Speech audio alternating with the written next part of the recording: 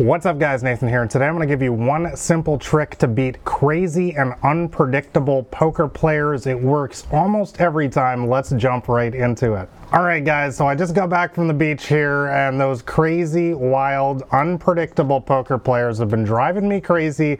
Maybe they've been driving you crazy as well at the poker table. So today we're going to talk about it. How do you beat these players that are raising you every single hand? Today I'm going to break it all down for you step by step with an example hand. We're going to walk you through it on how to beat these players. Alright, so first and foremost, the biggest thing that you need to know versus wild, crazy, unpredictable poker players is you don't want to fight fire versus fire. You want to use their aggression against them. If you guys are a long-time fan of the channel here, you watch a lot of my videos, you read my poker blog or anything like that, any of my books, you know that I am a very, very aggressive poker player. This is the style of poker that I teach. I recently had somebody tell me actually that the style I teach is too aggressive for them, so that's how I know I'm pushing the envelope. But versus these kind of players, this is the one exception. This is the one spot where you actually want to use these players' aggression against them, and we're going to walk through an example hand right now. So for example, you raise up ace jack of hearts from the button, and a maniac, one of these wild and unpredictable poker players, 3-bets you in the big blinds. Well,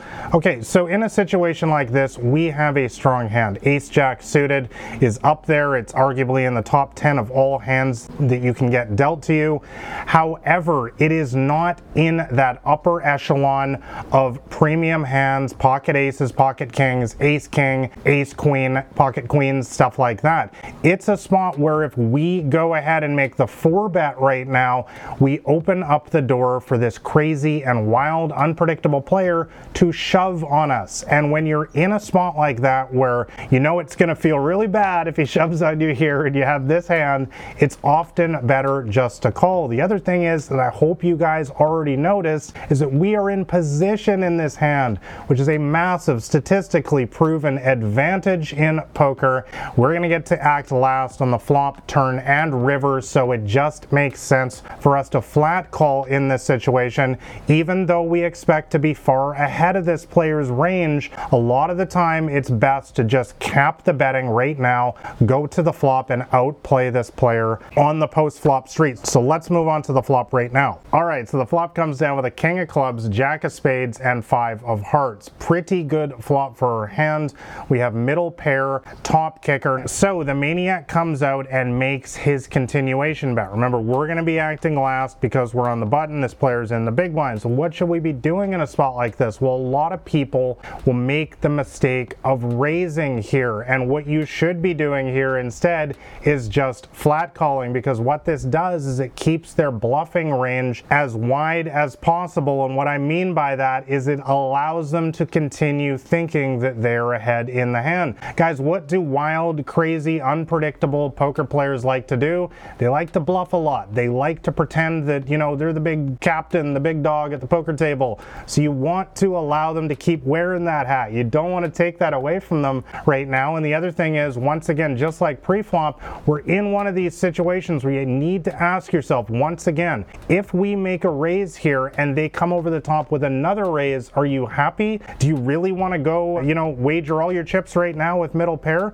Because even maniacs get top pairs sometimes. Even maniacs can have king deuce here, for example. You know, we're not in very good shape versus that hand. So for all of these reasons, it makes sense, once again, to just flat call here and use this player's aggression against them. Let's go see the turn. So the turn comes down with the 8 of diamonds. Fairly harmless card. It doesn't complete any of the major draws, and I should have pointed that out on the flop as well, is that there are not a lot of draws on this board. There is a queen 10 for an obvious straight draw, ace 10 for a gut shot. We also block that hand because we have an ace in our hand, but beyond that, guys, there's not a whole lot going on. There's not any legitimate flush draws. There's no other real open-ended straight draws, at least. So fairly fairly harmless board, which is another situation where it makes more sense to just play it slowly because we don't have that threat of being outdrawn because there's not a lot of draws on this board. So the 8 of diamonds does not complete, the queen 10, for example. The queen 10, we don't want to see an ace and we don't want to see a 9. The 8, of course, is neither of those. So the maniac fires again. What should we be doing in a spot like this? Again, a lot of people make the mistake here of saying, I've got to raise now, I've got to show them who's boss. No, guys, we want to just call here once again, and the reason is very similar to pre-flop and flop. This is a textbook WAWB, which stands for way ahead, way behind situation, whereas once again, if we raise here, we are very likely to only get action from the handful of hands that beat us, such as a king, such as a 2-pair hand like Jack 8 or something like that, and we're going to fold out all of their other hands.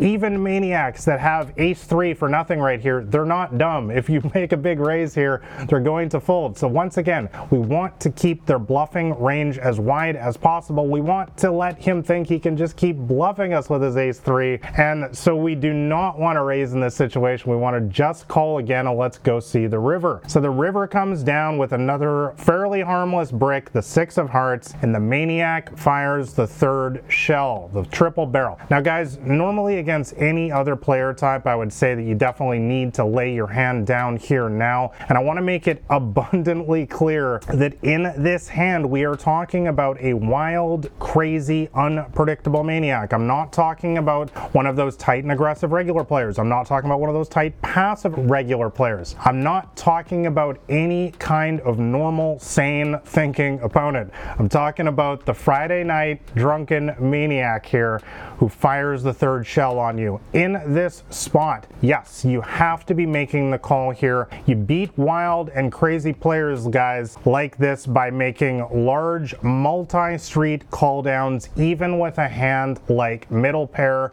sometimes with bottom pair. That's how you beat these players. There was literally no point at any spot in this hand where raising made any sense. Even on the river here, once again, we should not expect to get called by a hand like ace high, for example, or even a lot of worse pairs. I mean, I guess if he happens to have a 6 or an 8, we might get a call out of him, but the bottom line, guys, is you make the money versus these kind of players by just hitting the call button. Let them bluff their chips off to you. You always want to be using their aggression against them. They love to bluff. They love to bet. They love to be the table captain. Let them do just that. Don't raise them in a situation like this and give them a reason to fold. Guys, I hope you enjoyed this poker podcast episode. If you want to know my complete strategy for beating small and mid-stakes poker games, make sure you go grab a copy of my free poker cheat sheet that's available on my website at blackrain79.com. And also make sure you hit like and subscribe here to the podcast, as I'm putting out new episodes every single week to help you guys quickly get beating your poker games. I wish you guys all the best at the poker tables. I'll catch you next week. This has been Nathan Williams with blackrain79.com.